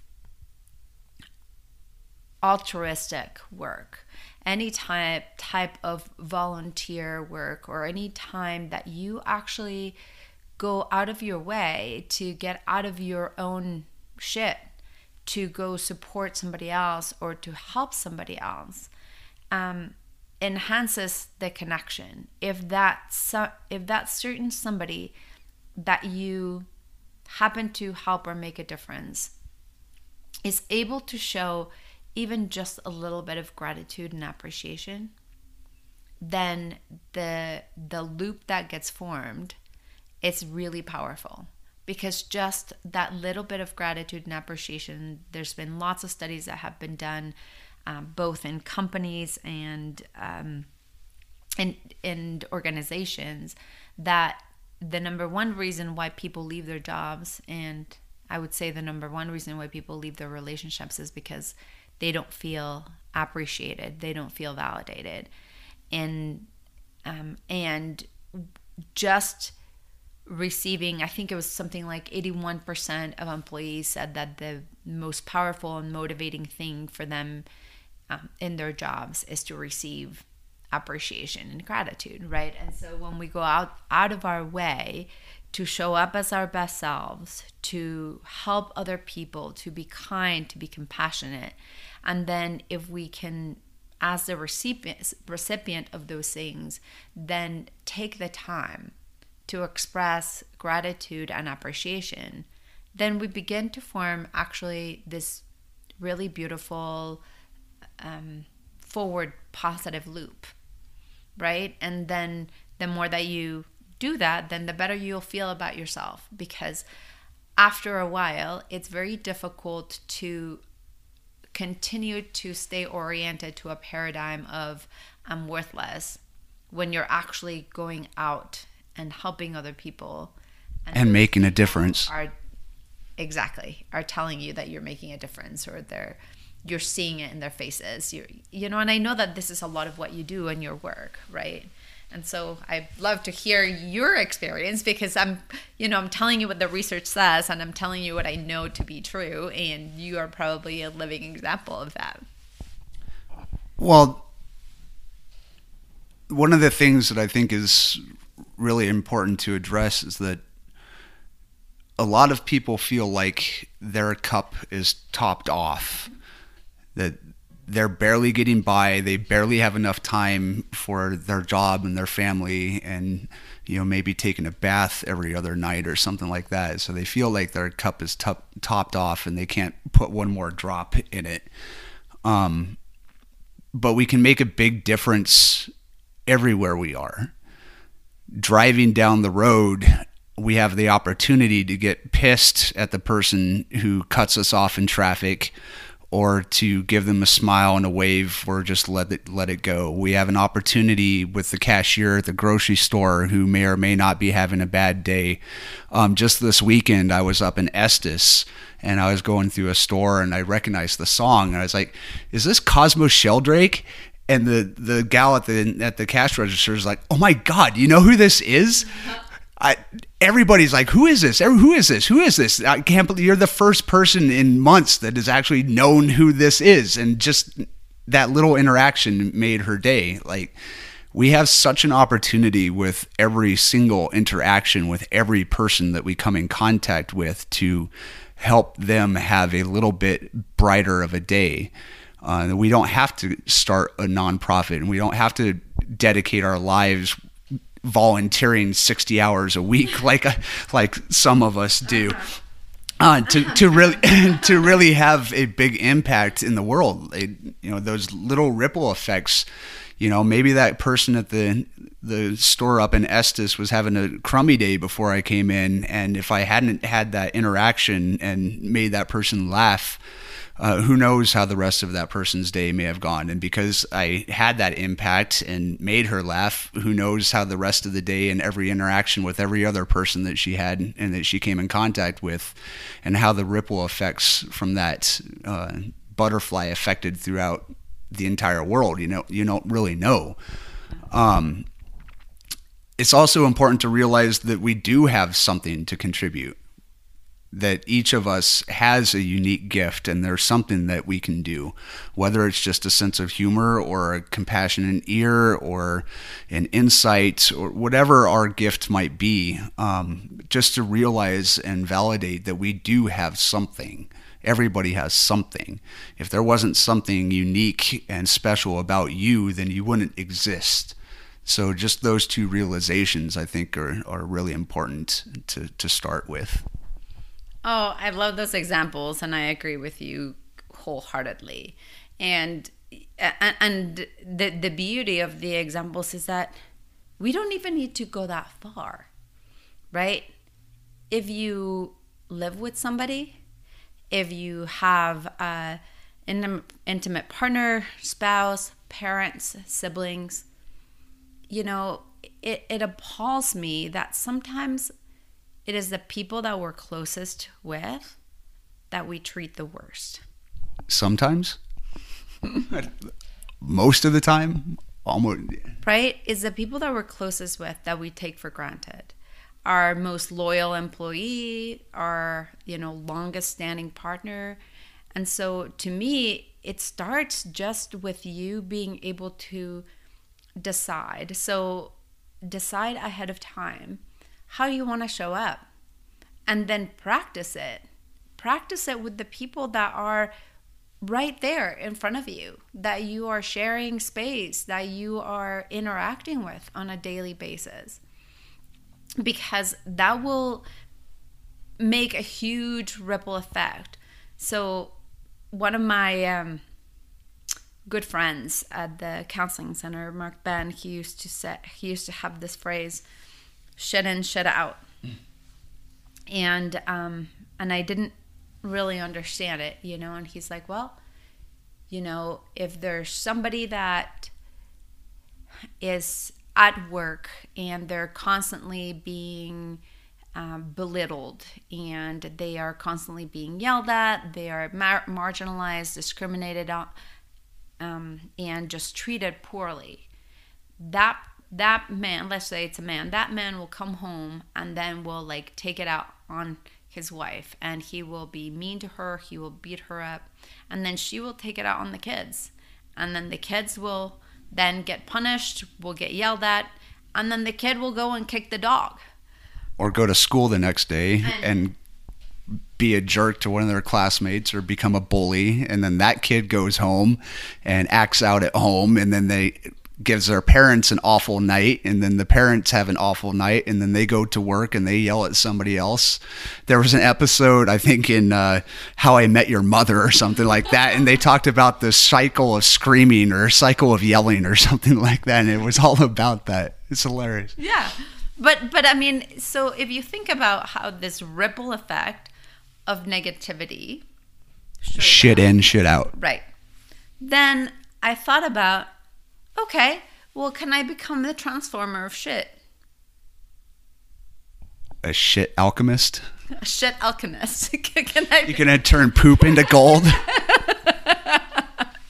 Can we become shit alchemists? Can we decide that even if somebody is shitty, that you get to transform that? You know, so because in the end, perception is all interpretation, right? It's all in the interpretation. It's all in the stories. So you were talking about the guy that is cutting you off in traffic. You know, that used to be a thing for me. That used to be me too. Big trigger for me, and I would get mad and I would start yelling. And if I had somebody in my car, then like that person was now like, oh my God, you know. I may or may not have had a severe problem with road rage in my 20s. So that was a thing for me. And then all of a sudden, you know that I mean, and this is kind of going all directions, but you know that Fantasia episode where like Goofy is like the most peaceful, loving individual, and he's like not even like stepping on bugs, and he's like just the kindest, like, and then gets in his car and then becomes like like Mr. Hyde, you know, and just like it's like awful and mean.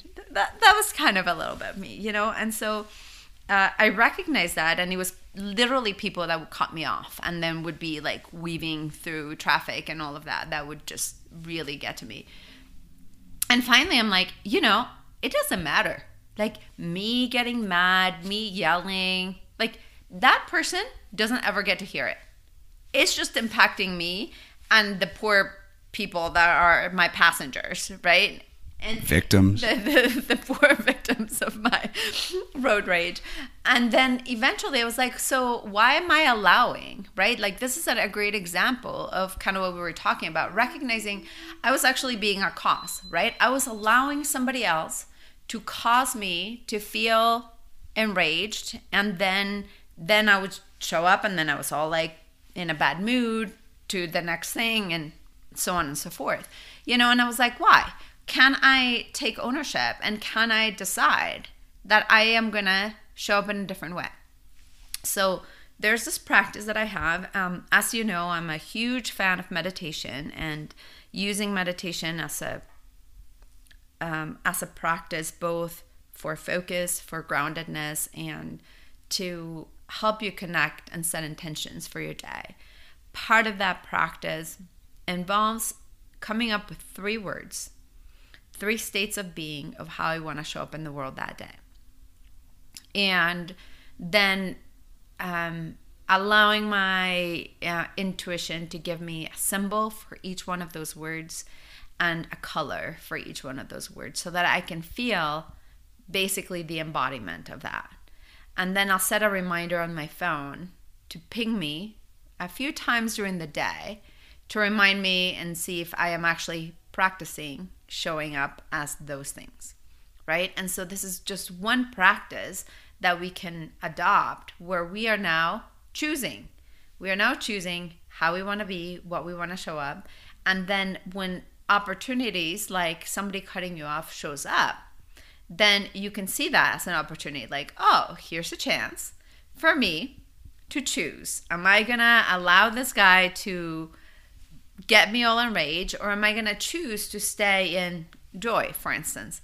And so I decided to create a story, and I'm going to share it with you, and maybe our listeners will get a kick out of it. Most of my leadership teams always laugh. I have created the story that every time that somebody's cutting me off and just weaving in and out of traffic, I tell myself, oh my gosh, that person must really need to poop. It's a good story. Bad visual. Good story. It always makes me laugh. It always makes other people laugh. So in the end result is way better. Yeah, I think most of the time we get upset because of the association that we tie to something. For example, road rage. For whatever reason, in this culture predominantly, and I've traveled all over the world, and most of the other places that I've been to, at least the developing countries, they don't respond the way that we do. But when we get pulled over here, it's like we go inside and we internalize it, and we think that that person did it intentionally, and they have no respect for our lives, and that they know that we're trying to get somewhere on purpose, on time, and they're intentionally cutting us off, and they're intentionally slowing us down and impeding the direction of our life. They're intentionally putting us at risk, and we have this perception that everything is personal. And I remember, I think it was Jim Rohn. I mentioned this in my last podcast, the Effed Up podcast that I just did for Patreon, that our lives are ruined predominantly by the way we think things are. Absolutely. It's not the way things are that affects us. It's the way that we think things are that affect us most. It really depicts that it's our perception of reality, not reality itself, that has the biggest determining factor in the outcome of any situation, whether it's road rage or a conversation with our boss or our spouse.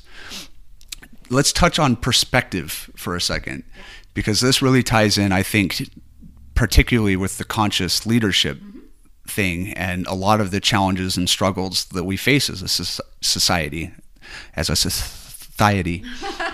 I feel like that segment in Fun with Dick and Jane. What are your statistics? Please tell me your statistics. I didn't know that my lisping was contagious. I just got a fat tongue. So, perspective. So, I absolutely love that you are bringing this up, because as I mentioned, of course, perception is interpretation, and really, you talked about how we perceive the policeman pulling us over, and I'm like, we don't need to go that far. I work a lot with what I call power couples, right? Like couples that are both very either both business owners, both leaders, both very power couples. And type A couples? Well, they can be type A or not. And it's fascinating that whenever we feel hurt or wounded, so many couples take it personally, right? Like, this is a person that you have chosen to spend your lifetime with. This is a person that you have chosen to be your partner. And the first moment that they have a faux pas, or they, have an emotional reaction, or they showed up not as their best self, immediately, most people take it personally. And so just like you said, I think that there's two main things that cause a lot of problems. One is expectation, the expectations that we have and that we put on others. Particularly those that we love and we believe love us.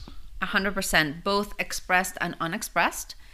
And then two, the fact that we think that everything's about us and we take everything personally.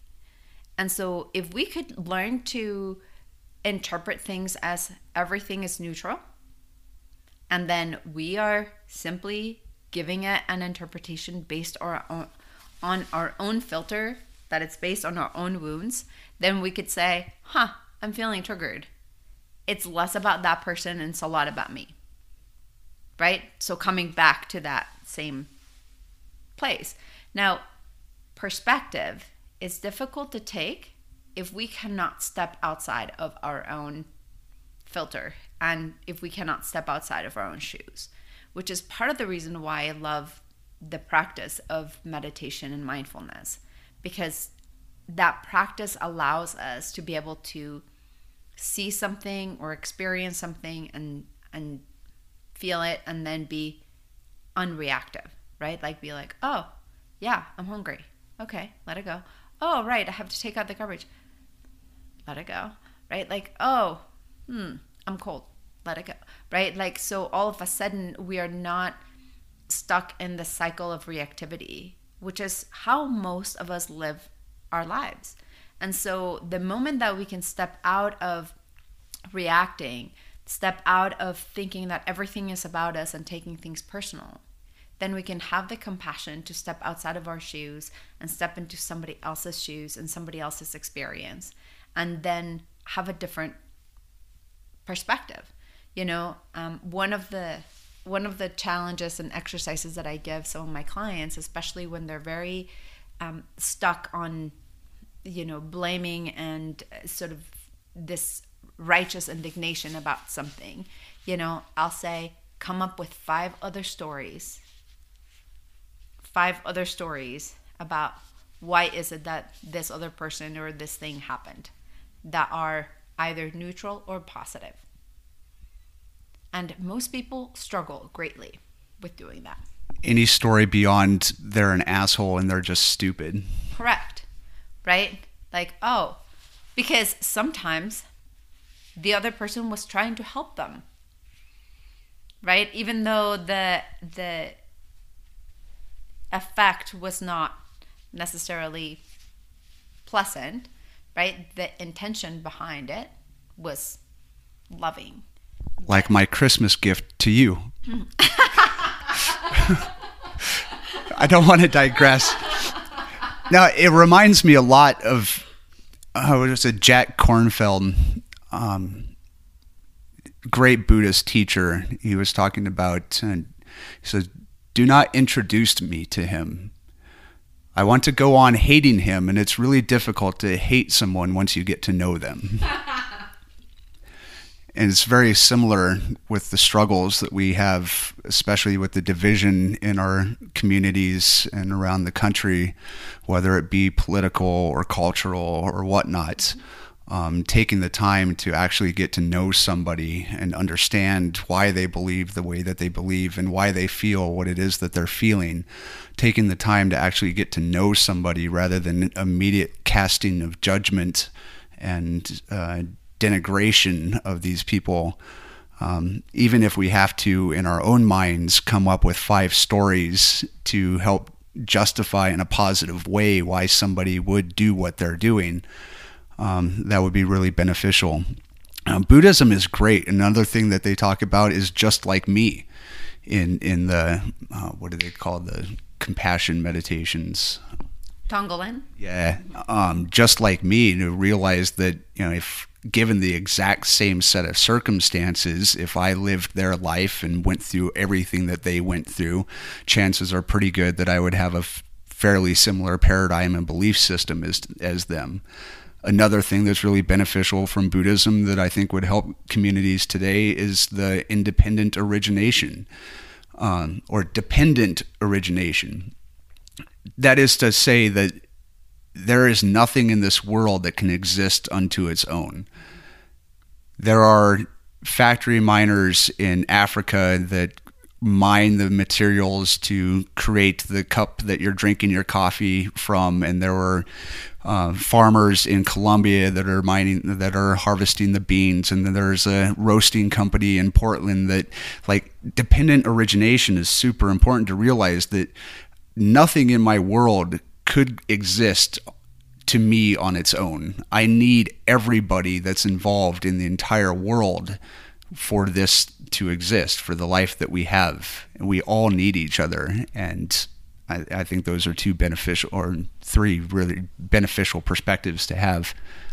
Yeah, I love what you said, because this is one of the key skills to develop, of being able to move from judgment to curiosity, being able to move from I know it all and I have all the answers and I'm right, to maybe I don't know. Maybe there's things that I don't know, and there's more to learn, and let me find out.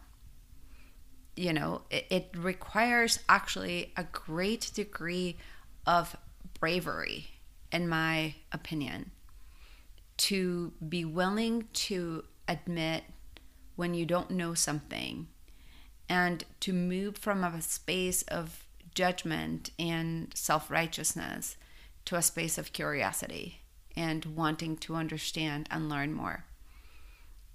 It's a, like I say many times, it's simple. It's a simple thing to do, but incredibly challenging to practice.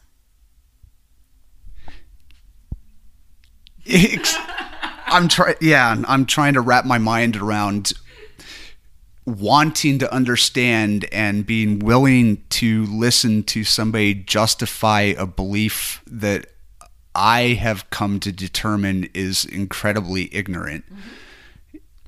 There are lots of situations and lots of topics that I can come up with on the top of my head where this is a poignant topic. How do we convince somebody to want to hear somebody justify something that we have determined is based completely in ignorance? Partly it's about being able to be clear about our role as leaders and catalysts and our ability to influence others. We will never be able to influence others if we're not willing to listen, understand their model of the world, and respect their model of the world. Each of us, I think this is a very core tenet of many of my NLP studies, which is respect each person's model of the world. And this model of the world is created based on experiences and values, right? And so we tend to judge other people's beliefs and actions based on our own model of the world, based on our own value system. But that is not actually their value system. They have their own, right? And so when we can step out of the righteousness of, I have the truth and I know that what I know it's true and what they, whatever they believe is wrong. And they should just see it my way. Correct. And if we could say, maybe there's a piece of what they have to say that might be true. And I'm willing to be open to listen and consider it. Doesn't mean that you are going to change your mind, but that you simply have the willingness and the openness to listen and to consider the possibility that they might have something to teach you, or that they might have a perspective that might resonate for you. And if you can do so in a respectful manner, right? And you can do so in a way that they feel like you are appreciating and respecting their model of the world, then it allows them to feel seen and validated. And then it allows them, ideally, to then step into a place where they might be able to listen to you with that same energy. Grace. Absolutely. But when we come into any kind of interaction or conversation with the intention that we are right and I'm going to convince you that I'm right, then I already lost. Because we are in some ways violating the idea that each person gets to choose what feels right for them. And, many, many years ago, and that each person's feelings are valid, regardless of what they're steeped on, right? Many years ago, when I started my career as a psychologist, I created a mantra. I recognized very early on that there was this great danger for me in sort of riding the waves of feeling really good about myself when my clients were doing really well, and then feeling really shitty when they were doing really crappy, and taking ownership for that. And I recognized that that would be unhealthy for me and unhealthy for them. And so I created this mantra that said, I cannot make anybody do anything. And I would literally say it to myself every time I would drive to my office. I cannot make anybody do anything. And to simply be able to be in a place of all I can do is provide a safe space for people to be able to express how they feel, and I can provide a different perspective. I can help them consider different viewpoints, different opportunities, and ultimately allow them to make the decision that feels best for them, whether I agree with it or not. It's irrelevant. And so that ultimately people, I think for me, it's really being able to keep present, both as a leadership coach and high performance, is that in the end, people are responsible for their results. We are each only responsible for ourselves, right? And so recognizing that, we can have great power and great influence, and most likely people are going to be more open to receiving that perspective or to be influenced by us when they feel heard and respected and validated. 100%. A long time ago, I decided that my role, my job on my time, in my time on this planet, was to plant a seed or water one. Early on, I was really attached to planting the seed, watering it, watching it germinate, sprout, grow, and bear fruit within the 10 minutes of that particular conversation. And I realized that wasn't always lucrative or possible. So finally, I arrived at the decision that my job in this plane, in my existence, is to plant seeds and water them. And the only thing that I have control over is what kinds of seeds I plant and with what do I water and fertilize that seed. I can plant the seeds of hate and ignorance. I can water it with urine and lie, or I can plant the seeds of hope and optimism and empowerment and water it with water and nitrogen and try to hope that maybe someday it'll grow. And Dennis Waitley, who you probably know, the high performance coach and psychologist, also says, I want to plant shade trees under which I'll never sit. My role in this plane is to plant a seed or water it. And it sounds exactly like what you're talking about. Absolutely. So, of course, you and I have talked a lot about the serendipity of our connection and our friendship. And you saying that just kind of helps me reaffirm, why we're such good friends. Many, many years ago, when I got divorced the first time, I read a book that was really transformative, and the most transformative part of it was a poem that became sort of a little bit of a manifesto for me. I have now my own, but this was a guiding a guiding manifesto for me. And so I'm going to read it to you because I think that you're going to resonate with the planting seeds. Great. So it's the poem is, and the book is by Donna Markova, and it's called I Will Not Die an Unlived Life. I literally just read this yesterday. Did you? It's so freaking funny. Awesome. This is how life works in synchronicity. I will not die an unlived life. I will not live in fear of falling or catching fire. I choose to inhabit my days, to allow my living to open me, to make me less afraid, more accessible, until it becomes a wing, a torch, a promise. I choose to risk my significance, to live so that which came to me as seed goes to the next as blossom, and that which came to me as blossom goes on as fruit. Check this shit out. Screenshot from, it wasn't yesterday, it was Monday. That is so funny. Weird, eerie, awesome, and funny.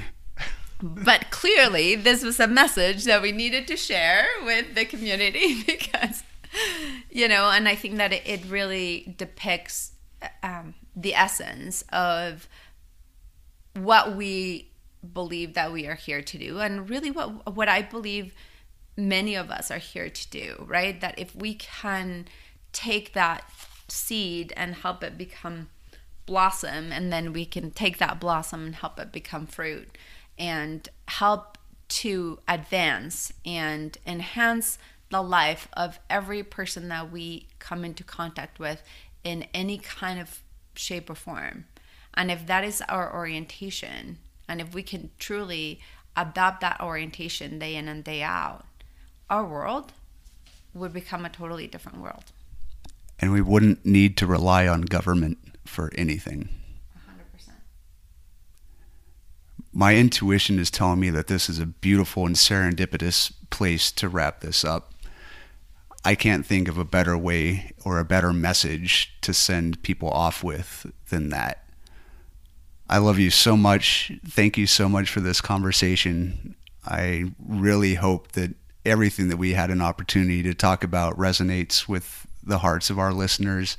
Is there anything that you would like to share in closing?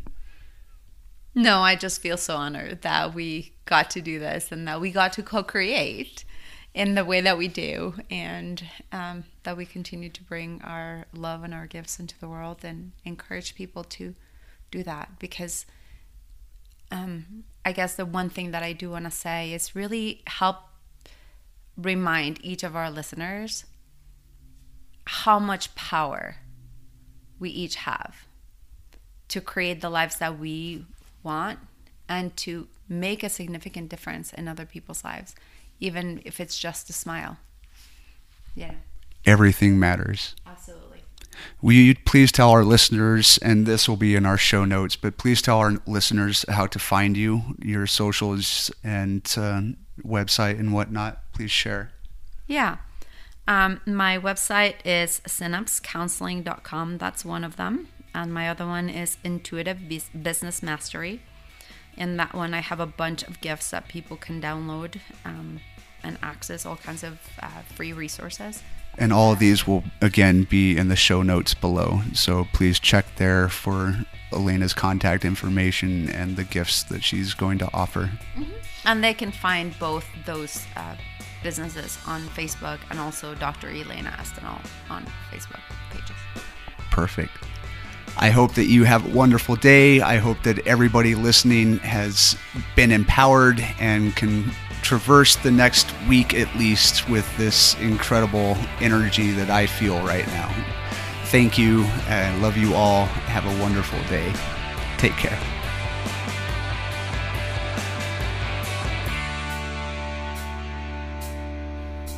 See, what did I tell you? That was one fantastic conversation, wasn't it?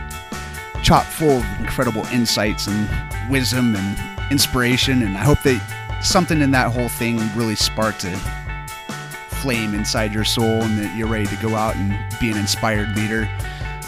Before we close out here, once again, I want to send a shout out and a thank you to all of the businesses that chose to go above and beyond and support our silent auction for this month.